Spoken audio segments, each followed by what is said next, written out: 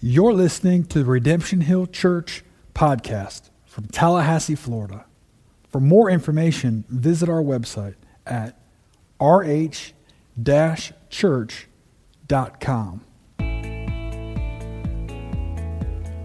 Hey, Pastor Chad here. I'm so glad you've taken the time to listen. We're currently studying verse by verse through the book of Acts. Among other things, we'll see the mission, the persecution, and the expansion of the church.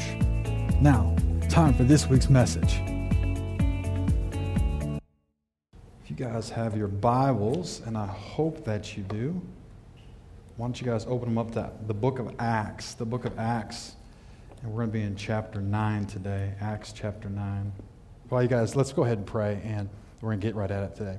Lord, I thank you so much for this day. I thank you for all the things you've done for us. I thank you for just this amazing opportunity that we have to come together. And Lord, I ask that you really, in the next few moments, meet us where we're at. And Holy Spirit, I really do pray that you convict us and show us and make this particular passage real in our lives. Or we'll look at a few different characters today. And Lord, I believe that there's something, every time we open up your word, there's something that we can learn from and gain and place in our lives. And so, Lord, we ask that today you change us as we talk about this man today and this conversion, arguably the greatest event in the New Testament aside from your death and resurrection. We look at the magnitude of that, and we see a pillar of Scripture here, but then we also see what could be considered a somewhat insignificant character, but his willingness to do what you asked would have eternal consequences and eternal rewards. And so, Lord, I believe that there's something here for all of us. Holy Spirit, I pray that if there's some here today that have never accepted you as their Lord and Savior, that today's the day that you grip their hearts and that you have this Damascus Road, this bright light experience with them today. If there's some of us who have wandered away, God, I pray you call us back. Lord, I just pray that you just work in a mighty way. I pray that you help me to be faithful to your word and your word alone. I pray that you give me your words, give me your heart, give me your passion. May everything I say be in line with what was meant. Lord, we love you and we thank you for all that you've done. We look forward to what you're going to do today in a bright, bright future. It's in your Son's precious and holy name we pray. Amen. So we've been going through the book of Acts, verse by verse. And very, very soon the book takes another kind of transition. It changes the direction in which it's going. And today we come back to a character that we were introduced to, this guy by the name of Saul. And if you remember the story, you go back in Acts chapter 6, the church has this problem of sorts. There's this ministry that some of these widows don't feel like they're being attended to properly, and so the disciples can't handle all of it, plus preach and teach and do all these things, and so they call the church together and they appoint these 7 men to kind of be the Meals on Wheels program and to take the food and the goods and stuff like that to these women. And they chose these 7, and they list these 7 individuals, and one that was listed there was this man by the name of Stephen, and Stephen is really only present for 2 chapters, but in those 2 chapters we see this dynamic force that God used.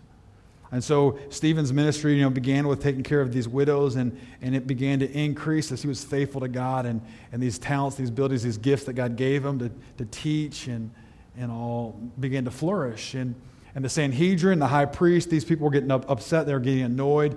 Stephen is talking about how while the law was good, we don't need to worship the law, and while the temple's good, the temple doesn't save us, and while our heritage is nice, something we should be proud of, our heritage doesn't get us to heaven. And those kind of 3 pillars really flew in the face of these Jews.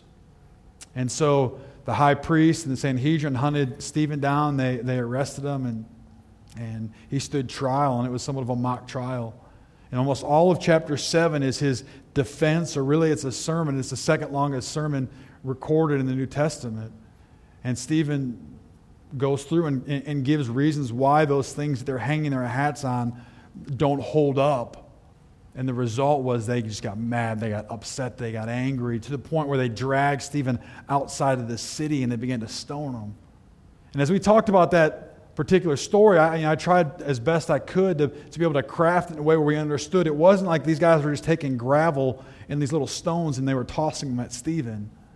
They had more than likely pushed him off of this cliff, and he probably fell somewhere between 10 and 12 feet. And then they were taking these large stones, and we were introduced to this character, this guy by the name of Saul. And the way we're introduced to him is those who were stoning him would take their outer garments off. And they were placing them at his feet as if to get approval, like, are we sure we're good with this? And Saul nods in approval. And they take these large stones and begin chunking them down on Stephen. And Stephen ultimately dies. And that last glimpse that we see of Stephen is very Christ-like in that as he looks up at those who are casting these stones, he cries out to God, Father, forgive them. They don't understand what they're doing. Don't hold them accountable for this. And fury fills these people even more because this Stephen had this glow about him.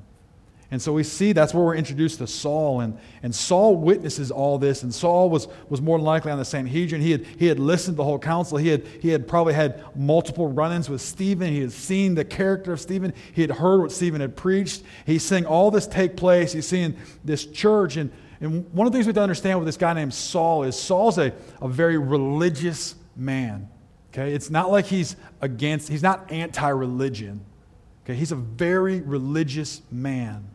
He had all this, private education growing up. He knew the Old Testament backwards and forwards. I mean, he was a very religious man. And we might not always hear this in church, but the problem is religion will get us tripped up if we're not careful.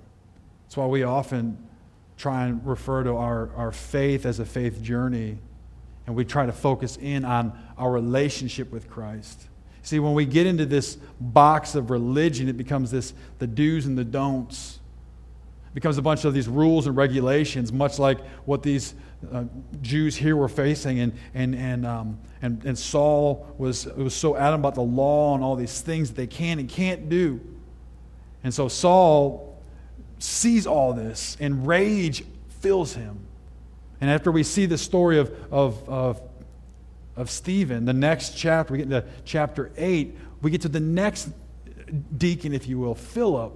And there's these two great stories about Philip and how he leaves, but there's this great exodus of sorts out of Jerusalem. A lot of these Christians now are leaving Jerusalem and out of fear because there's this witch hunt for the Christians. And so they go, and this is where we see the Great Commission, the Acts 1:8. Begin to really play out. They're leaving Jerusalem. And we saw Philip going to Samaria, and at first we had this interaction with him and this great revival in Samaria, and this interaction with him and the sorcerer, Simon. And then last week we talked about the Ethiopian eunuch. And here we go, and we're going to look at this, and we're trying to break today's passage up into kind of two sections. So I'm going to read Acts 9, 1 through 9. We're going to talk about that, and then we're going to go 10 through 19, and then we'll go get lunch. All right? Here we go. Acts chapter 9, verse 1. It says, "But Saul, still breathing threats and murder against the disciples of the Lord, went to the high priest and asked him for letters to the synagogues at Damascus, so that if he found any belonging to the way, men or women, he might bring them bound to Jerusalem. Now as he went on his way, he approached Damascus, and suddenly a light from heaven shone around him. And falling to the ground, he heard a voice saying to him, 'Saul, Saul, why are you persecuting me?' And he said, 'Who are you, Lord?'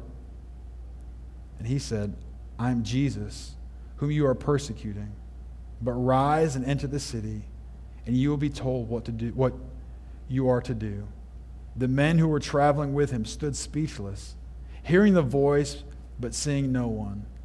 Saul rose from the ground, and although his eyes were open, he saw nothing.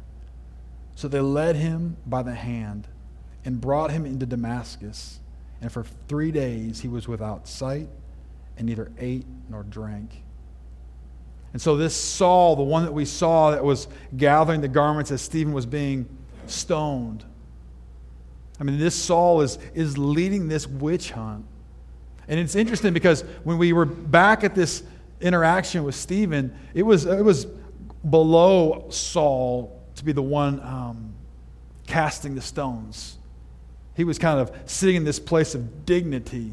But as he watched this, something grabs a hold of his heart, and this hatred begins building.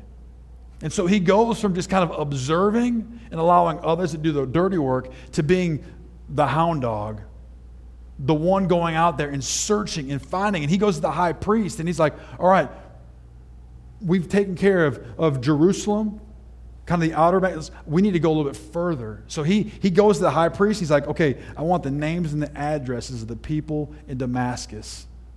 Now, so we understand this. Damascus is about 150 miles away.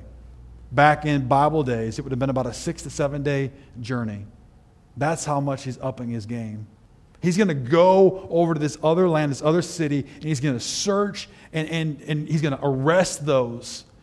And almost like in a parade-like fashion, the idea was arrest them, bound them up, and drag them back to Jerusalem. And let's put them on trial with the likeliness that they would all be killed. And that's his intent. And so he begins to leave and go towards Damascus. And that first verse that we read when it talks about still breathing threats and murder against the disciples of the Lord. And that's remember when we talked about Stephen, they were gritting their teeth? That's how mad and how much vile has filled this Saul. And so he's marching. He's got the team together and they're going. And in the midst of this journey, on their way to Damascus, something amazing happens. This bright light occurs and this voice comes down from heaven to the point where it knocks Saul off of his horse onto the ground. Now, Saul's not by himself. He's got a group of people with him. They hear the voice, but they can't understand what's being said. They know there's a noise. They can't distinguish what's being told. They see the light, but it doesn't blind them. But it does Saul. And Saul hears this voice. And I find this, again, it's so fascinating. Because as he hears this voice, in verse 4 it says, Saul, Saul, why are you persecuting me? And Saul responds with this saying, he says, who are you, Lord? Now, when we see that word Lord there, that's not him identifying the voice as Jesus or as Lord. That'd be his polite way of saying, it'd be like him saying, who are you, sir? Okay, so he's like, I hear a voice, the light's blind to me. Who are you? The voice says, why are you persecuting me? And Jesus identifies himself. This is where I think we as believers can take some comfort. Because as Saul's going on this witch hunt for Christians, and as he's arresting, as he's beating, as he's having these Christians murdered, and what's to me is fascinating about this particular story, the author of Acts, Luke, mentions this 3 different times. Here in Acts 9, later in Acts 22, and then finally again in Acts 26, is Paul in his conversion. So if he mentions it 3 times, I think it's pretty important. And Saul, this religious man who's on this witch hunt for these Christians, hears this voice saying, why are you persecuting me? And I don't know what's going through Saul's mind. I don't know if he's in his mind, he's trying to figure out who is that voice and trying to match up a face with that name, with that voice. But the reality is this is where I think we take comfort. When someone persecutes a believer, they're also persecuting Christ. And Christ identified himself with us. I mean, you guys, those things like blow my mind. Because we're talking about like Jesus Christ who left heaven and came to earth. We're talking about the God who created all this universe. We're talking about this massive, amazing God, but yet he's identifying with us. And when someone does something wrong to us, when somebody persecutes us as believers, Jesus is saying, what you do to them, you're doing to me. And Saul will rise up, and as we look at that and as you consider the story, there's almost this humor that's playing into it. Because this mighty Saul, this one that was going around and intimidating all these Christians, this one that was causing all this strife, this one who they would come to for approval, now is helpless. He's blind. And he has to rely on these other people now to escort him to another city. It's a much different Saul than at the beginning of the chapter. And so now we get to this next passage, this next section, 10 through 19. It says, "Now there was a disciple at Damascus named Ananias. The Lord said to him in a vision, 'Ananias?' And he said, 'Here I am, Lord.' The Lord said to him, 'Rise and go to the street called Straight, and at the house of Judas, look for a man of Tarsus named Saul, for behold, he is praying. And he has seen in a vision a man named Ananias come in and lay his hands on him so that he might regain his sight.' But Ananias answered, 'Lord, I have heard from many about this man, how much evil he has done to your saints at Jerusalem. And here he has authority from the chief priests to bind all who call on your name.' The Lord said to him, 'Go, for he is a chosen instrument of mine, to carry my name before the Gentiles and kings and the children of Israel. For I will show him how much he must suffer for the sake of my name.' So Ananias departed and entered the house, and laying his hands on him, he said, 'Brother Saul, and Lord Jesus, the Lord Jesus who appeared to you on the road by which you came has sent me, so that you may regain your sight and be filled with the Holy Spirit.' And immediately something like scales fell from his eyes, and regained his sight. And then he rose and was baptized. And taking food, he was strengthened." So this Saul is led to Damascus. And I don't know what the full intent of this is. As Jesus appears to Ananias in his dream, Ananias is quick to respond. He says, "Here I am, Lord. I'm here. What do you want?" And when you get to verse 11, I think it's pretty awesome, because you have the Lord appearing to a guy by the name of Ananias in a vision. And he says, "Ananias, I want you to go to this house, this guy's house named Judas. And in that house, there's a guy named Saul, and I want you to meet him." So let's put on our Bible caps for a minute. Okay, and think of those names. Ananias. We talked about Ananias in chapter 5 of Acts. You guys remember what Ananias did? Ananias' wife, Sapphira. Right? They end up lying to the church and the Holy Spirit. They are going to try and look like the big shots. They want to make it look like they're giving all this great wealth, this great offering to the church. And so they lie, though. They only give it a portion. And so Peter calls them out, and the result is God strikes Ananias dead, and then later his wife. And so the last time we read about an Ananias, we see the liar Ananias. And what about Judas? We don't have to be in church really, I've grown up in church to really, when you hear the word Judas, most of us know what Judas is associated with, right? I mean, not too long from now, we just kind of entered that Lent season, but next month we'll be celebrating Easter, and we'll talk about Jesus and dying on the cross, and Judas was the one that betrayed him. And so it's not the same Ananias, it's not the same Judas, but notice the name. And then if you think about Saul, just even if you go back in the Bible history, you go back to Saul in the Old Testament, the first king of Israel, Saul ended up not being a very good guy, did he? And so you have these three names, and I love it. And I really believe this. I believe Luke identifies these through the prodding of the Holy Spirit, almost as if to show us that God can redeem everything. I mean, God can redeem an Ananias, he can redeem a Judas, he can redeem a Saul. And that's exactly what he did here. You have all these partners coming together, and they arrive. And folks, we become very familiar with Saul because in another chapter or two, Saul's name shifts over to Paul. And Paul writes more than half the New Testament, and Paul has this amazing testimony, and we know a lot about Paul. But Ananias here, this is the only time in reference to the conversion of Saul, of Paul, this is the only time we read about Ananias. That's it. And let's think through this. Let's try and place ourselves in Ananias' spot. You get a vision, and Jesus tells you, okay, I want you to go to this Saul. And you know exactly who this Saul is. You don't know anything about the bright lights. You don't know anything about the voices he's heard. You don't know anything about him being blind. You don't know any of this conversion stuff. All you know is there's this guy that's coming. That he knows that more than likely, for all we know, Ananias' name could have been on that list given to Saul.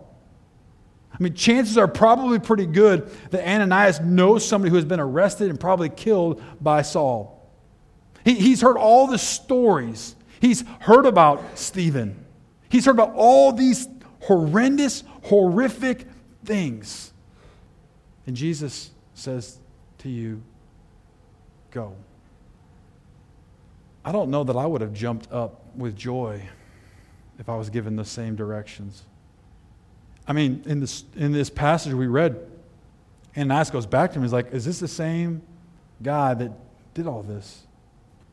And Jesus' response is simply just go. And what I find so amazing is that Ananias got up and went. He left. He left his home. He went over to Judas's house. He goes in there, into this room. And I don't know what gripped his heart, but could you imagine walking into that room and seeing a blind Saul? Saul can't see you, but you can see him. All those thoughts, all those stories going through your mind, and you're staring at him. How would you respond in the same situation? Ananias goes over to him. Verse 17 says he lays his hands on him and says, Brother Saul. You know, Valentine's Day is a day that we talk about love, right? The Bible tells us that we ought to love one another. It doesn't tell us, like, here's a list, like if they fall into this criteria, you should love them. Like if they're in this economic bracket, if they're part of this political party, if they're part of this nationality, if they're part of this denomination, like love. Okay, if they meet these specs, love them. No. The Bible commands us that we're to love our neighbor as ourselves. And we're supposed to love God first and then those around us next.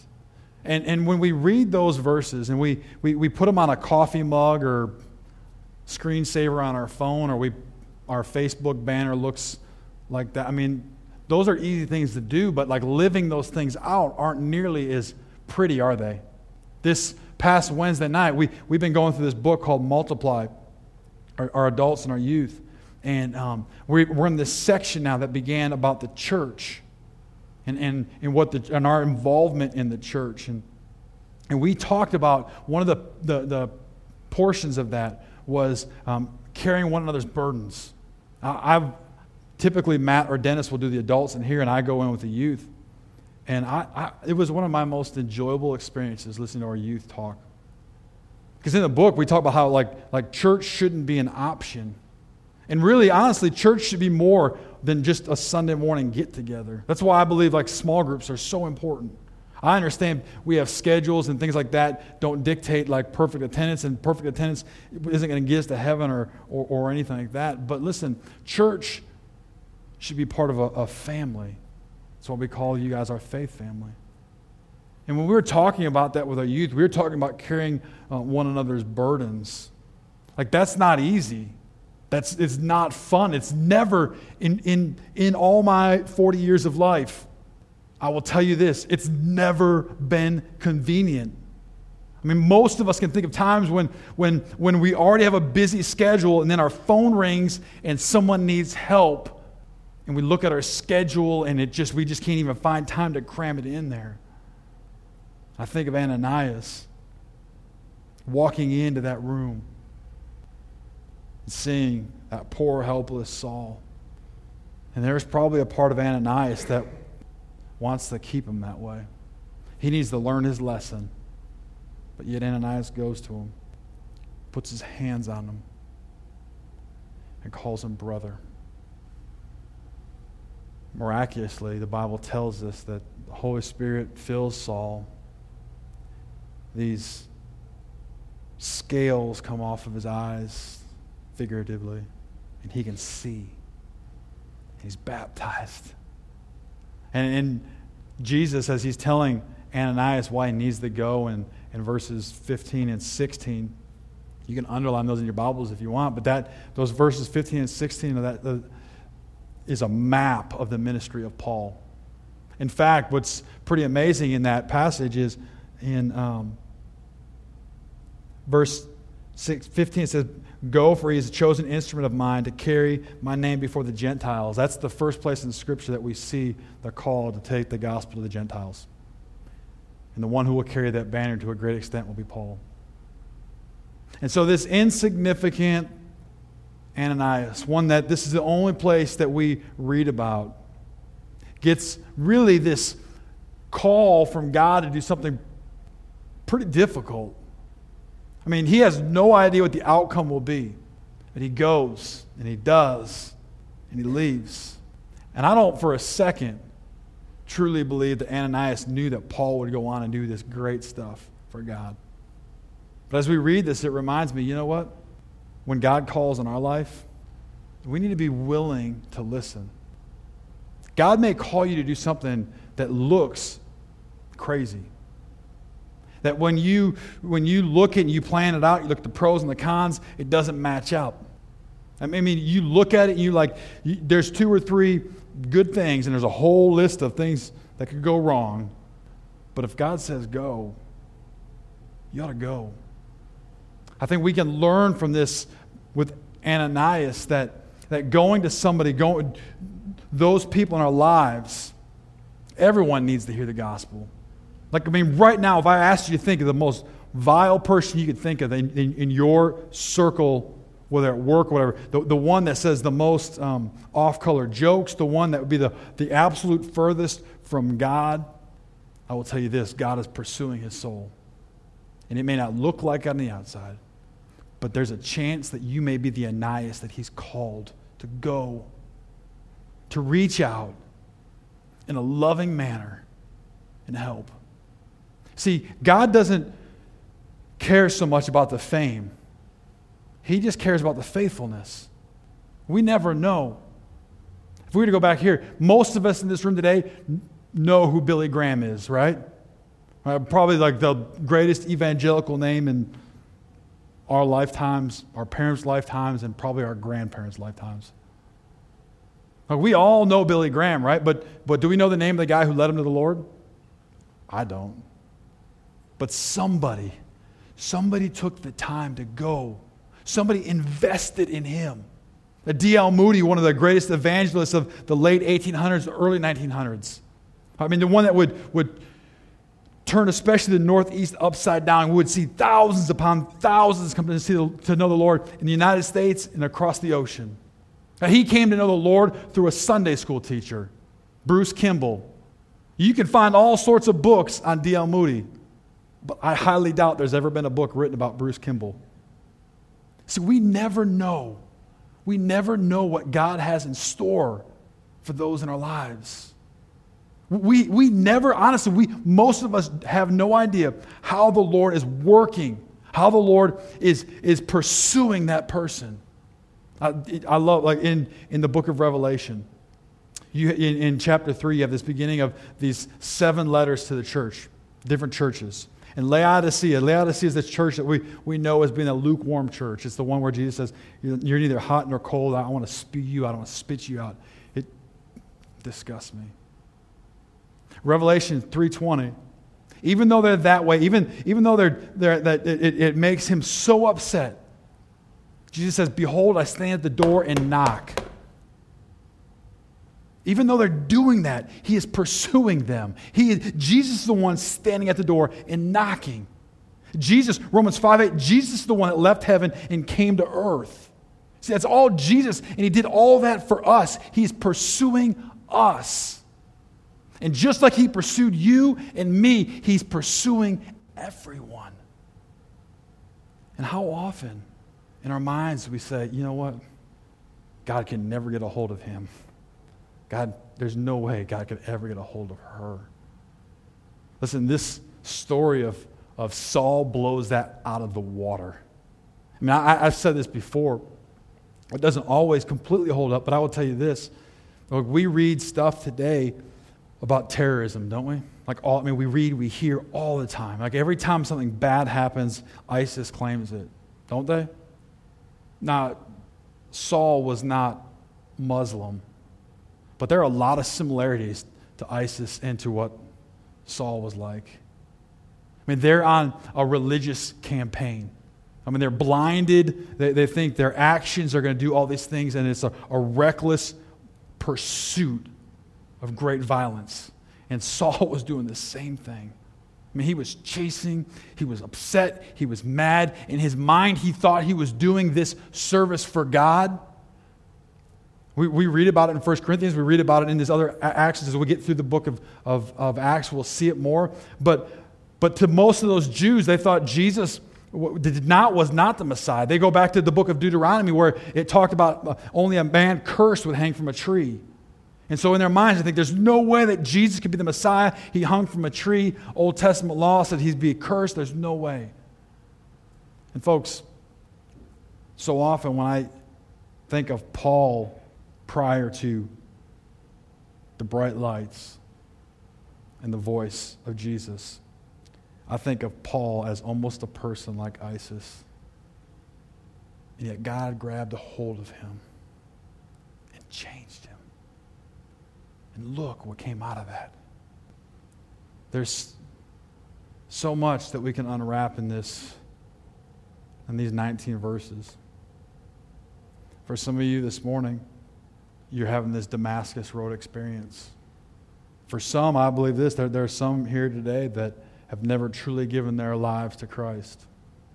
And God's been knocking and knocking and knocking. Maybe today the light finally goes off. You're finally going to listen to the voice. You're going to finally surrender and give your life to Jesus.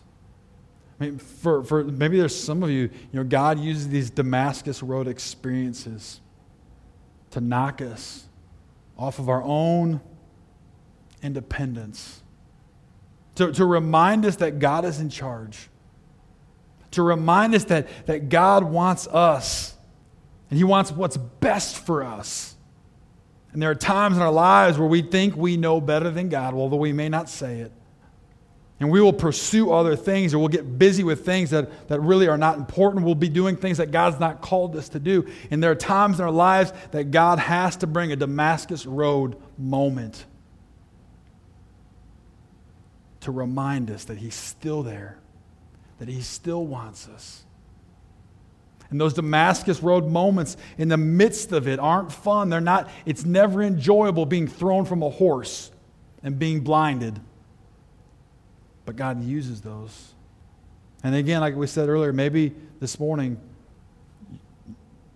you can feel what Ananias felt. But there are people, you know that God's been pushing and prodding and tapping you to go talk to. But you've come up with excuse after excuse after excuse of why you shouldn't, why they won't listen. And maybe today it's just, listen, I'm going to go talk to them. Maybe some of you, honestly, I think this is where a lot of us fall. Some of us just feel that we're insignificant. Like, who would want to listen to me anyways? Like, I'm just whatever, fill in the blank. I'm not famous. No one knows me. Look at Ananias. Look at the impact that God had on him. And here's the deal. Guys, we all stand before God one day. Okay? This is what I think is so awesome. Right? Even though this is all we know about Ananias, right? But he was faithful in the job God gave him, right? And you want to know something? I believe this. Ananias, his reward will be right up there with Paul's. Right? I mean, no Paul, no laying of the hands on him, no conversion, and no uplifting, and no encouragement, and no account. All that. If Paul just stays blind in Judas's house, we don't have half of this New Testament, do we? And I believe this. I believe when Ananias stands before God and gives a final account for his life, we'll be able to look, and he'll be able to look at what Paul did and the ministry that Paul had and the people that Paul ministered to and those people and who they ministered to. And the train goes on and on and on and on. We all have a voice. We've all been called to deliver the Great Commission. Doesn't matter how tall you are, doesn't matter how short you are. Doesn't matter how young you are, doesn't matter how old you are.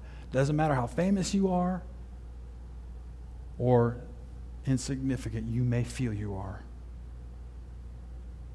We need to go and tell. Let's pray. Lord, I thank you so much for this day. I thank you for what you've done for us today. Thank you for this passage, these 19 verses. God, I thank you for Paul and how you did call him and how he did listen. And yet you used abnormal events, but you still grabbed a hold of his heart and he responded. And he would go on and do amazing, amazing things for you. And while Paul is one of those heroes of the faith and an extremely recognizable name, you used a little man named Ananias, who we only read about in this one particular circumstance. And he went and he was faithful. He was faithful when you called him to do something that seemed crazy. He was faithful when it seemed extremely unsafe. He was faithful going into a very volatile situation. And God, you used him and his loving touch to help build this amazing man named Paul. Lord, I believe this today. This room is filled with Pauls and Ananiases. Many of us, God, battle this feeling of insignificance. But we are great in your eyes. We are cherished. We are adopted children of you. And Lord, I pray you give us the boldness to go. To those who from the outside look like they're far from you, there's no way in the world they would ever listen. That's your job, God. That's your job. You're the one knocking on the door. Just help us to be faithful to go. And Lord, if there's someone here that are in that Damascus Road moment in life, have never accepted you, God, we pray that you bring them to you. But maybe it's you brought them to a place to remind them of who you are and what you want and how they need to trust in you. So Holy Spirit, I pray you just work today. May your word not return void. It's in your Son's beautiful name we pray. Amen. Thank you for taking the time to listen. Our goal at Redemption Hill is to see souls saved and lives changed. If the Holy Spirit spoke to you today and you made a decision, or maybe you have a question or a comment, I would love to hear from you. You can email me at Chad, C-H-A-D, at rh-church.com.